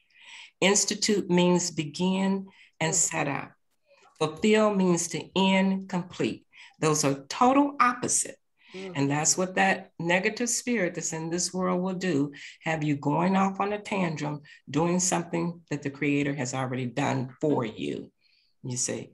So there's nothing that we need to do. Read the scriptures quickly, please. Matthews 3:13. Then cometh Yahshua from Galilee to Jordan unto John to be baptized of him. But John forbade him, saying, I have need to be baptized of thee, and comest thou to me? And Yahshua answering said unto him, suffer it to be so now, for thus it becometh us to fulfill all righteousness. Okay, remember the word fulfill means to end or complete. So I'm gonna throw that in. For thus it becometh us to end all things, complete all things. Okay, read the next one. Matthews 5:17. Think not that I am come to destroy the law or the prophets. I am not come to destroy, but to fulfill. Okay, go ahead. For verily I say unto you, till heaven and earth pass, one jot or the smallest tittle shall in no wise pass from the law till all be fulfilled. Jot and tittle means crossing T's, dotting I's. So everything from the smallest dot had to be fulfilled by Yahshua the Messiah. The first scripture she read was to John the Baptist. He came in to baptize dead Jews. They were dead because of Adam's transgression in the garden. So it's a long story. It's an in-depth story that keep coming back. You'll hear the whole story. You see, he said that to one man. This one here in Matthew 5:17 was to a multitude of people. He's been walking around now 3.5 years. He's telling them what his mission was, why he came in. And all of those scriptures talk about him doing the will of the Father. You see, so now he's saying to multitude, I came in to fulfill. Read the last one I gave you. That's Luke 24:44. And he said unto them, these are the words which I spake unto you while I was yet with you, that all things must be fulfilled, which were written in the law of Moses, and in the prophets, and in the Psalms concerning me. Now, guess what? Again, he said fulfill. This was after his death. This is during the time that he resurrected, or not resurrected, but yes, resurrected, and was seen of his disciples some 11 times. This was one during that time that he came to them in a vision again. See, because he went to the grave. And when he resurrected, he did not resurrect a physical body. They were seeing visions. And he told them then at that time to his disciples, these are the words that I spake while I was yet with you. See, if we didn't hear the story through this vision, we got our imagination. That's what's happened in the church world. Now, we all came from the church world. We're not talking about the church people. We're talking about their doctrine. The doctrine is incorrect. The doctrine is not true. You see, so this is the true story of Yahweh through his son, Yahshua Messiah. What he came in to do was to fulfill the will of the Father to a jot and to a tittle. He came in and he died the death willingly, not willfully, willingly. He went to the cross because he is the father, or he is the husband, and he was dying for his bride. The bride is you and I. We're his wife. We are his people. You see, husband, men and women, you're a bride. You know, let go of the macho-ness. That's what we all come to understand. Women have male hormones, men have female hormones. We're all female to Yahweh. Yahshua Messiah is the only male, and he's the only true husband. So he came in, Old Testament again, looking at this chart, fulfilled. When I had that word fulfilled, I said it means end, complete, finish. See, it's done. He moved it out of the way. What was done? The act of circumcision for salvation is over. They had to do it years ago. In this present kingdom age, they couldn't do it. It's no longer valid. Ceremonies are no longer valid. Baptism for salvation is out. It's done away with. He came in and he baptized. Everything that we call ourselves doing from a righteous standpoint, he concluded it. He finished it and nailed it to the cross. We have on that chart also Passover or Lord's Suppers. They call it sometimes the Last Supper. This was the Last Supper that he had in the flesh with his disciples. He said, do it in remembrance until I come again. The church world stops at that. They don't realize he came. Didn't I tell you that he resurrected? He said, I'll eat it new with you in the kingdom, not the crackers and grape juice. So Passover, Lord's Suppers is ended. They made it the everlasting supper instead of the Last Supper. That's over. Sacrifices, over.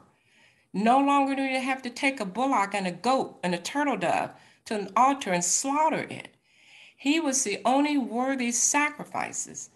You see, the only one. When he came in, he was sacrificed. They had to kill those animals during the time of Moses in the wilderness when they built the tabernacle out there. And those sacrifices that they had to kill continually to be cleansed for their sin. The sacrifice, the innocent animal, died for the people in the wilderness. They had to bring a sacrifice every time they sinned. And guess what? They did that every day, all during the day, which means the people sin continuously. Even sin they didn't know. They had sin, sacrifices taken for sin that they didn't even know they sinned for, you see, but Yahweh knew. Now those sacrifices was a type, a shadow, an allegory. There is an example.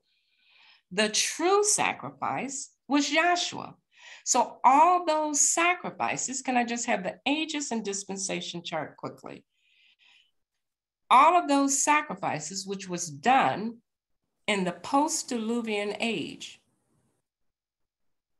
Can I have the ages and dispensation? all of those that was done at that particular time was just a type. That was a time period that was valid for those sacrifices. The post-diluvian age, you see where it says all of those, the law that was given and all of that. That's the antediluvian age you're on. Then there's the post-diluvian age. That's the third age.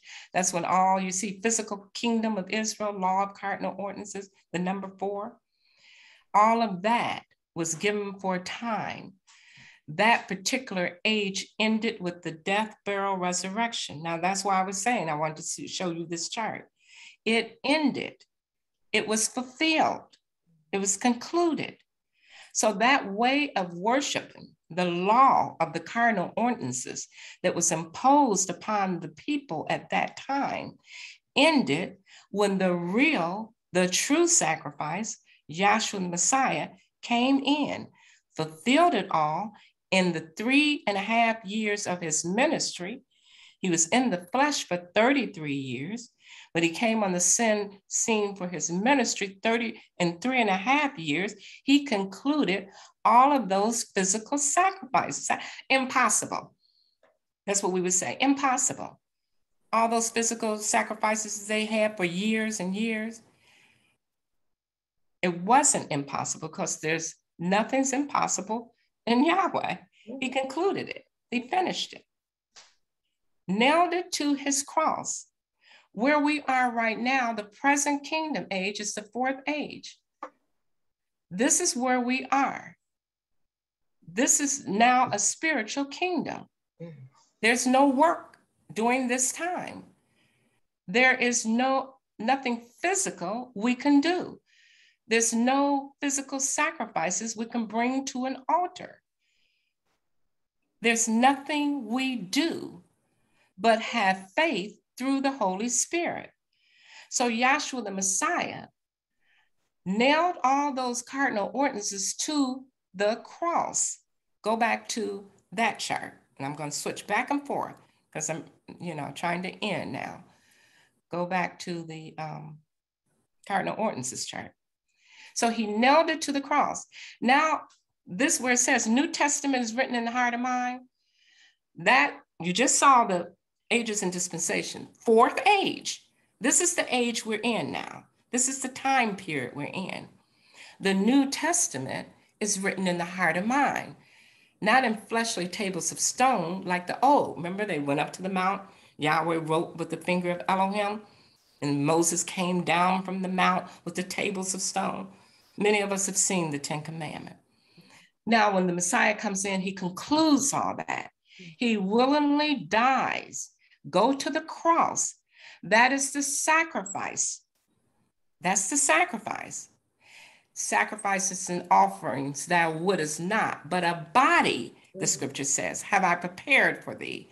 So that body that's going to only be sacrificed only once. He's not doing this one again.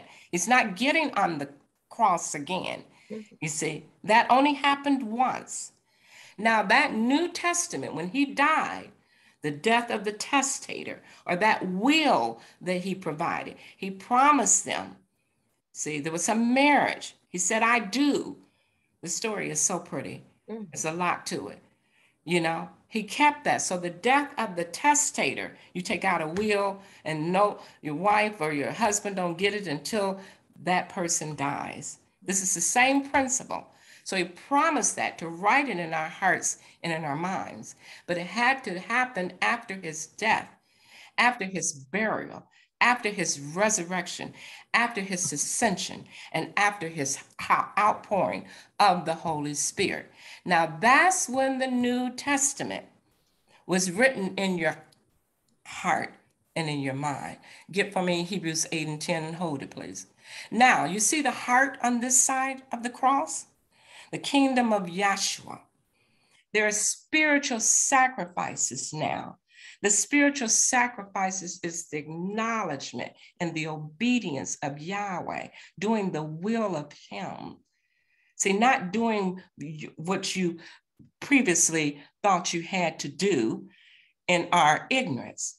Yahweh talks about also, he girded thee, though thou didn't know him. Girded means to provide.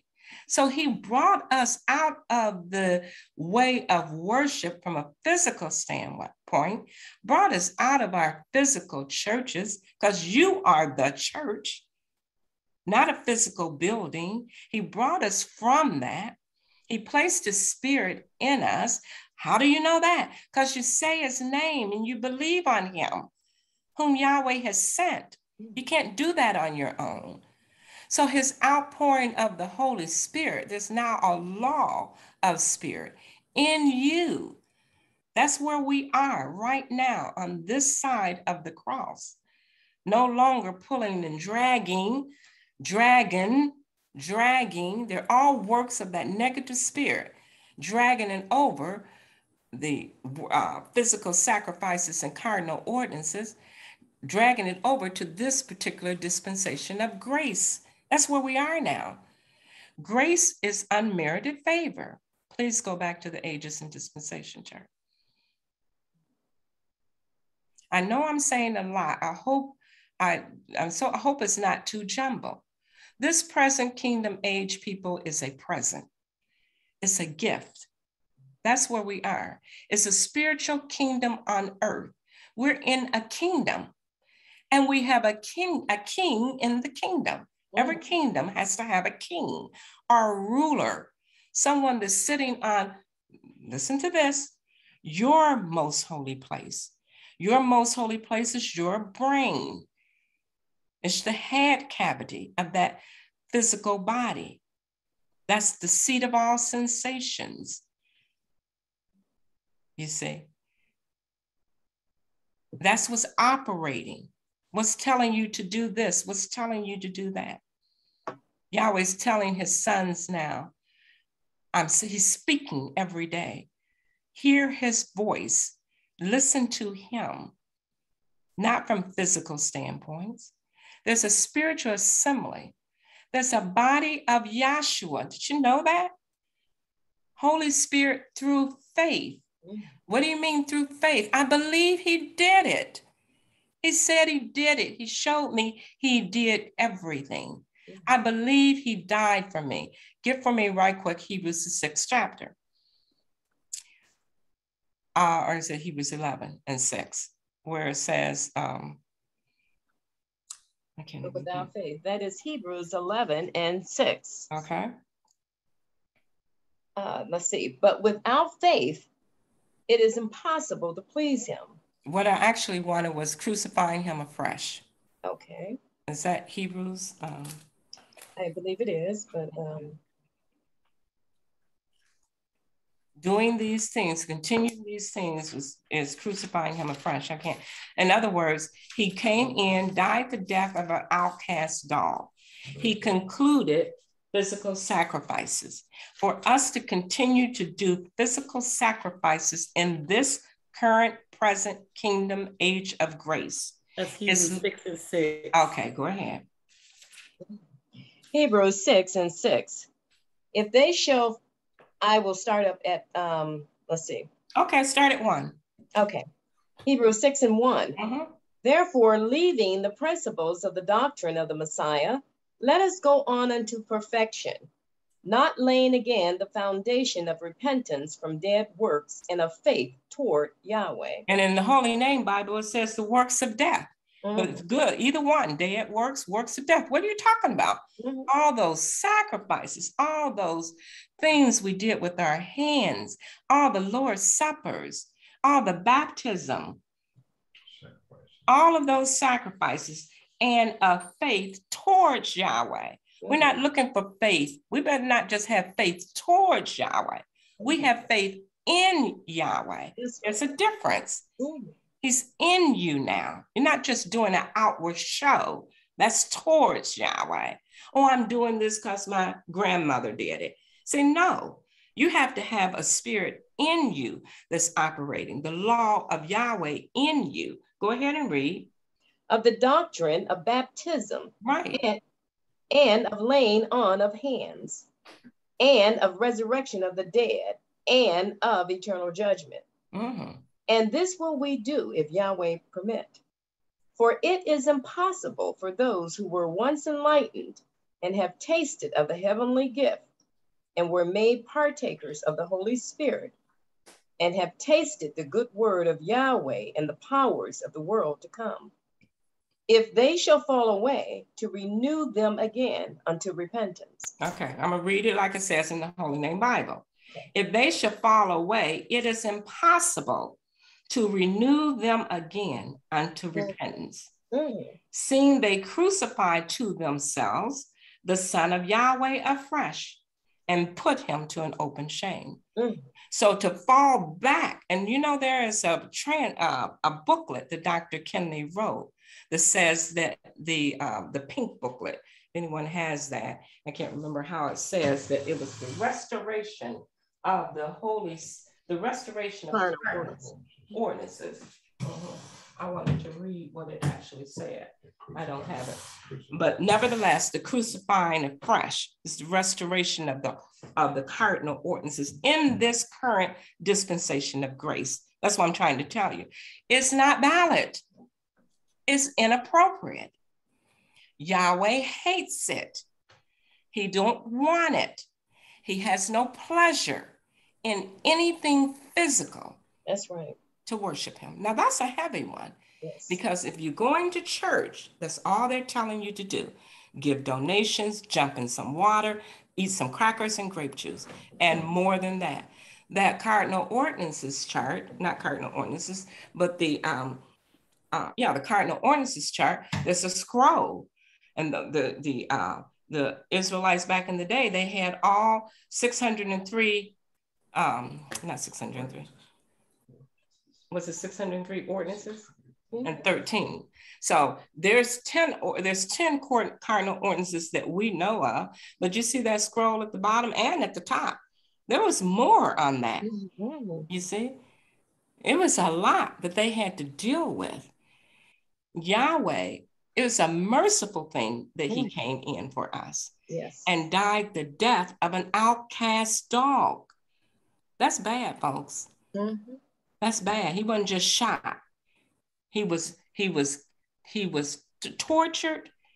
He was brutalized. That physical body underwent great pains for you and I, and torment for you and I. So I'm grateful. I said, thank you, Yahshua. It was a blessing to come to that.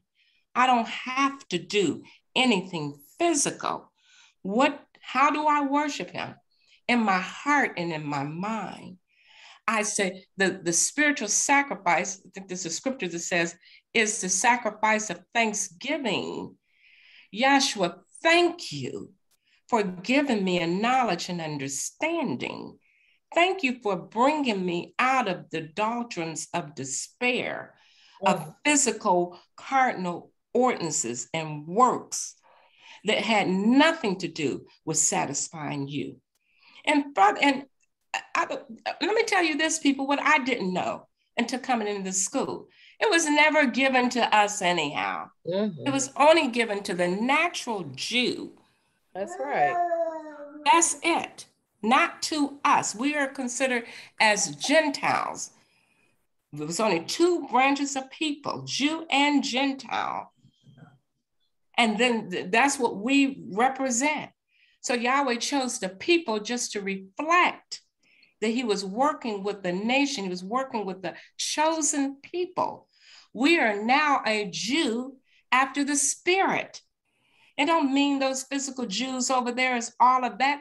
Some of them don't even believe a Messiah came. They don't believe in that. So it's not about them physically. But right now, you're the spiritual Jew, you see, and that law is placed in your heart and in your mind. So the only thing you need to do is call on Yahshua in you. So I don't want to take their word. I don't want to. Alone and by yourself, the old folks used to say, go in your closet, alone and by yourself.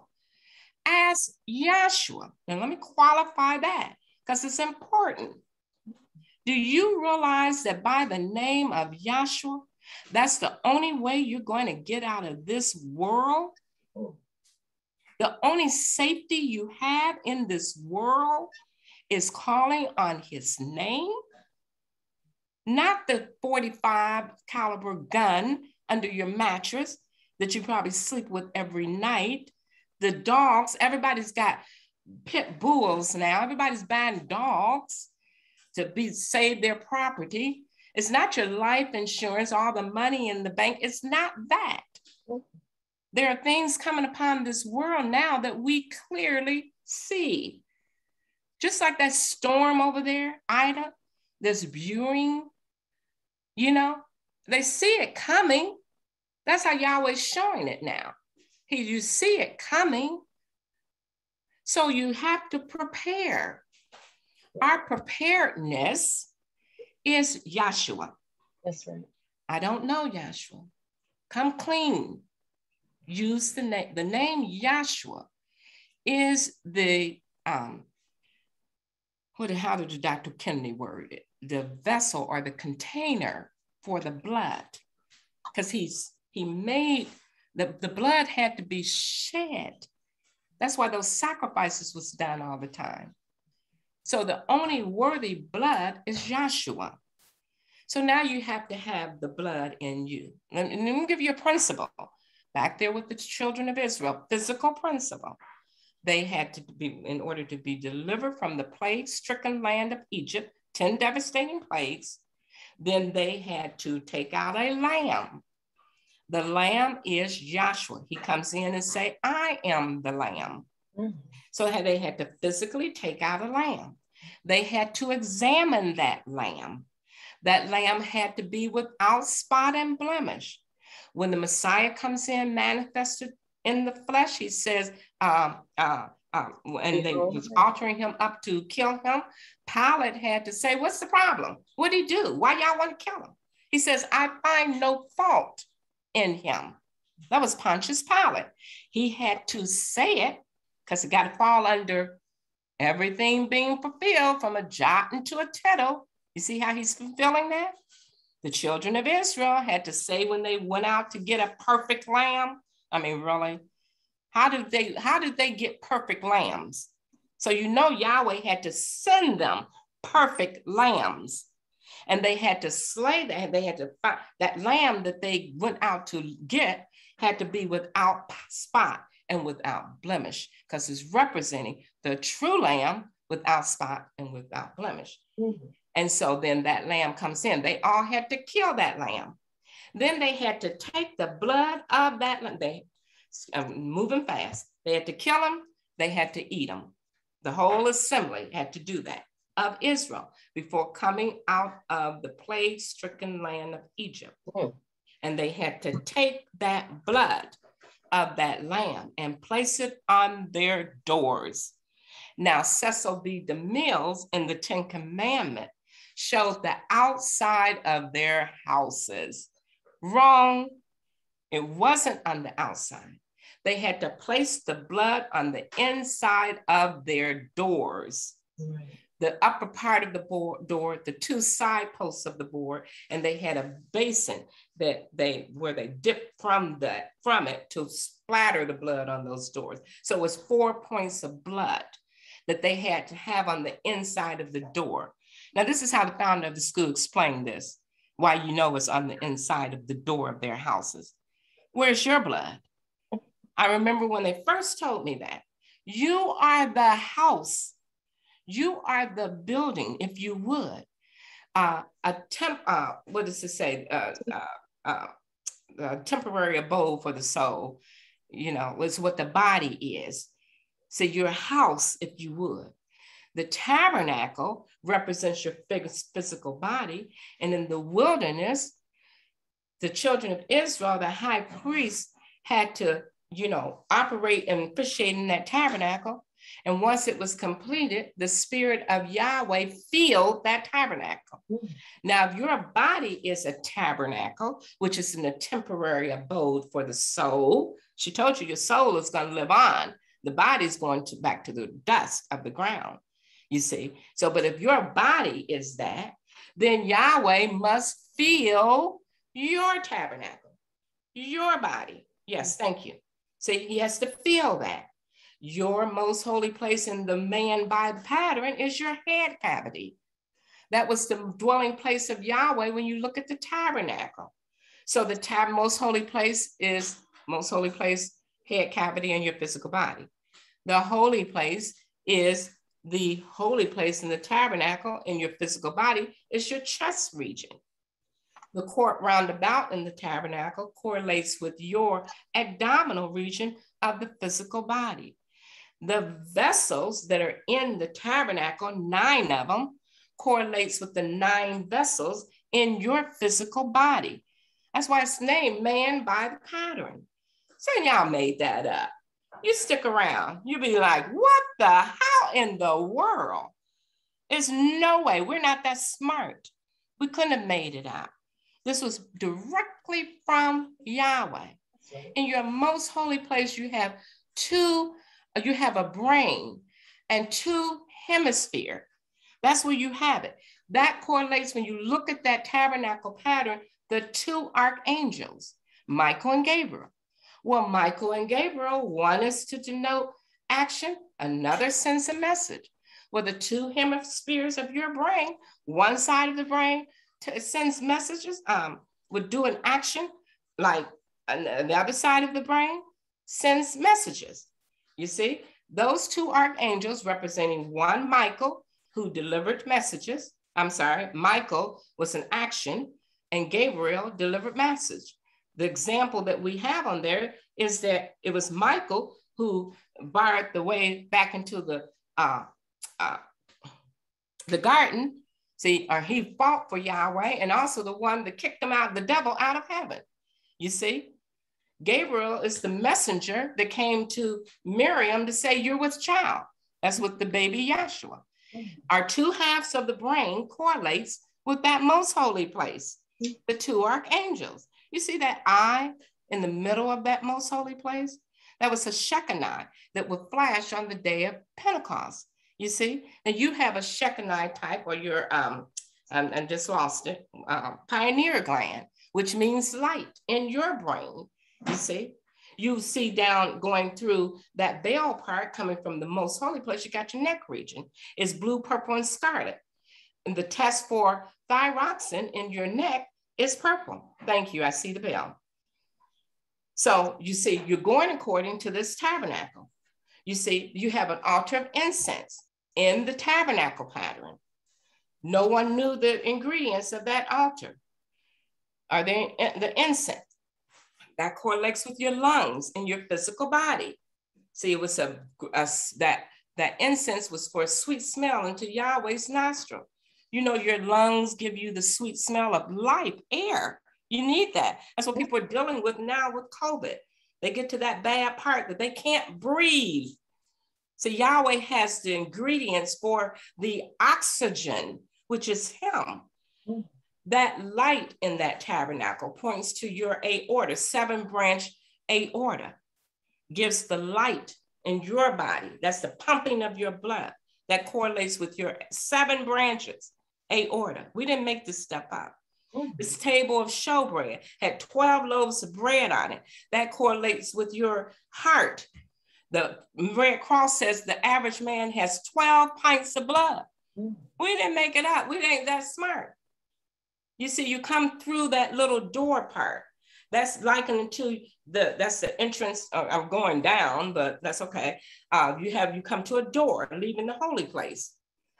On your body, that's your diaphragm. At that door, going back to the tabernacle, when the wind blew it, it moved back and forth. Your diaphragm moves back and forth as you take the breath of life, you're breathing. Same operation. That brazen laver of water points to your kidney in the human body. We have it drawn together to show the same configuration of that. You got 2 kidneys, one on each side of your body. And your kidney, as that altar was used to wash the animal sacrifices, that kidney is to wash your sacrifice, your blood. See, it has to be cleansed, or you have problems, kidney problems, you see? The base of that is a configuration. That's your bladder. I think it's the bladder in your body. I can't remember. It's been a while since I've been through it. But Yahweh, He'll bring it back to our memory. These things are esoteric. Then you have the gate, that altar there. And that altar was what I was talking about. Those animals was killed continually on that altar. It was a grading system. It was a fire burning. I take Prilosat. It's so much gas. This food we eat. You ever have gas? See, it's always a burning. That's the same representation in your large and small intestines. You see, you digest your food. You put, and the blood on the four corners of your intestine is aiding in the digestion of your food. The physical sacrifice in Israel was animal sacrifices. When you eat food, you know, you eat that chicken. My husband cooked chicken. Can't wait until I eat this fried chicken. I haven't had fried chicken in a while. Well, I'm going to consume that sacrifice because that chicken had to die for us. And I'm going to eat it. You see, same principle of that altar, them killing that animal sacrifice on their altar. Now, Yahshua the Messiah relates to all of this. See, and we're out of time. You must come back. I pray that you got something out of what was said today. This is a beautiful gospel, and it is the truth. If you got anything out of what was saying, all praises go to Yahshua the Messiah. Thank you. Hallelujah. Hallelujah. Thank you very much, Dr. Lewis. We enjoyed that. And this brings a conclusion to our lecture for today. We want to once again welcome and thank all our visitors for visiting with us today. We really do appreciate your attendance because it is encouraging for the brethren. And once again, just to acknowledge, we did have a returning visitor, and we also welcome you to come back and study with us because this is a school and not a church. We hold our classes here on Zoom on Sundays from 11:30 to 1:30, and on Tuesdays and Thursdays from 6:30 p.m. to 8:30 p.m. Eastern Standard Time. May we all bow our hearts and our minds in a moment of doxology to Yahshua. Now unto him, now unto him that is able to keep you from falling and to present you faultless before the presence of his glory with exceeding joy, to the only wise Elohim, our Savior, through Yahshua the Messiah, our Sovereign, belong glory and majesty, dominion and power, both before all time, now and forever. Let us all say, Hallelujah.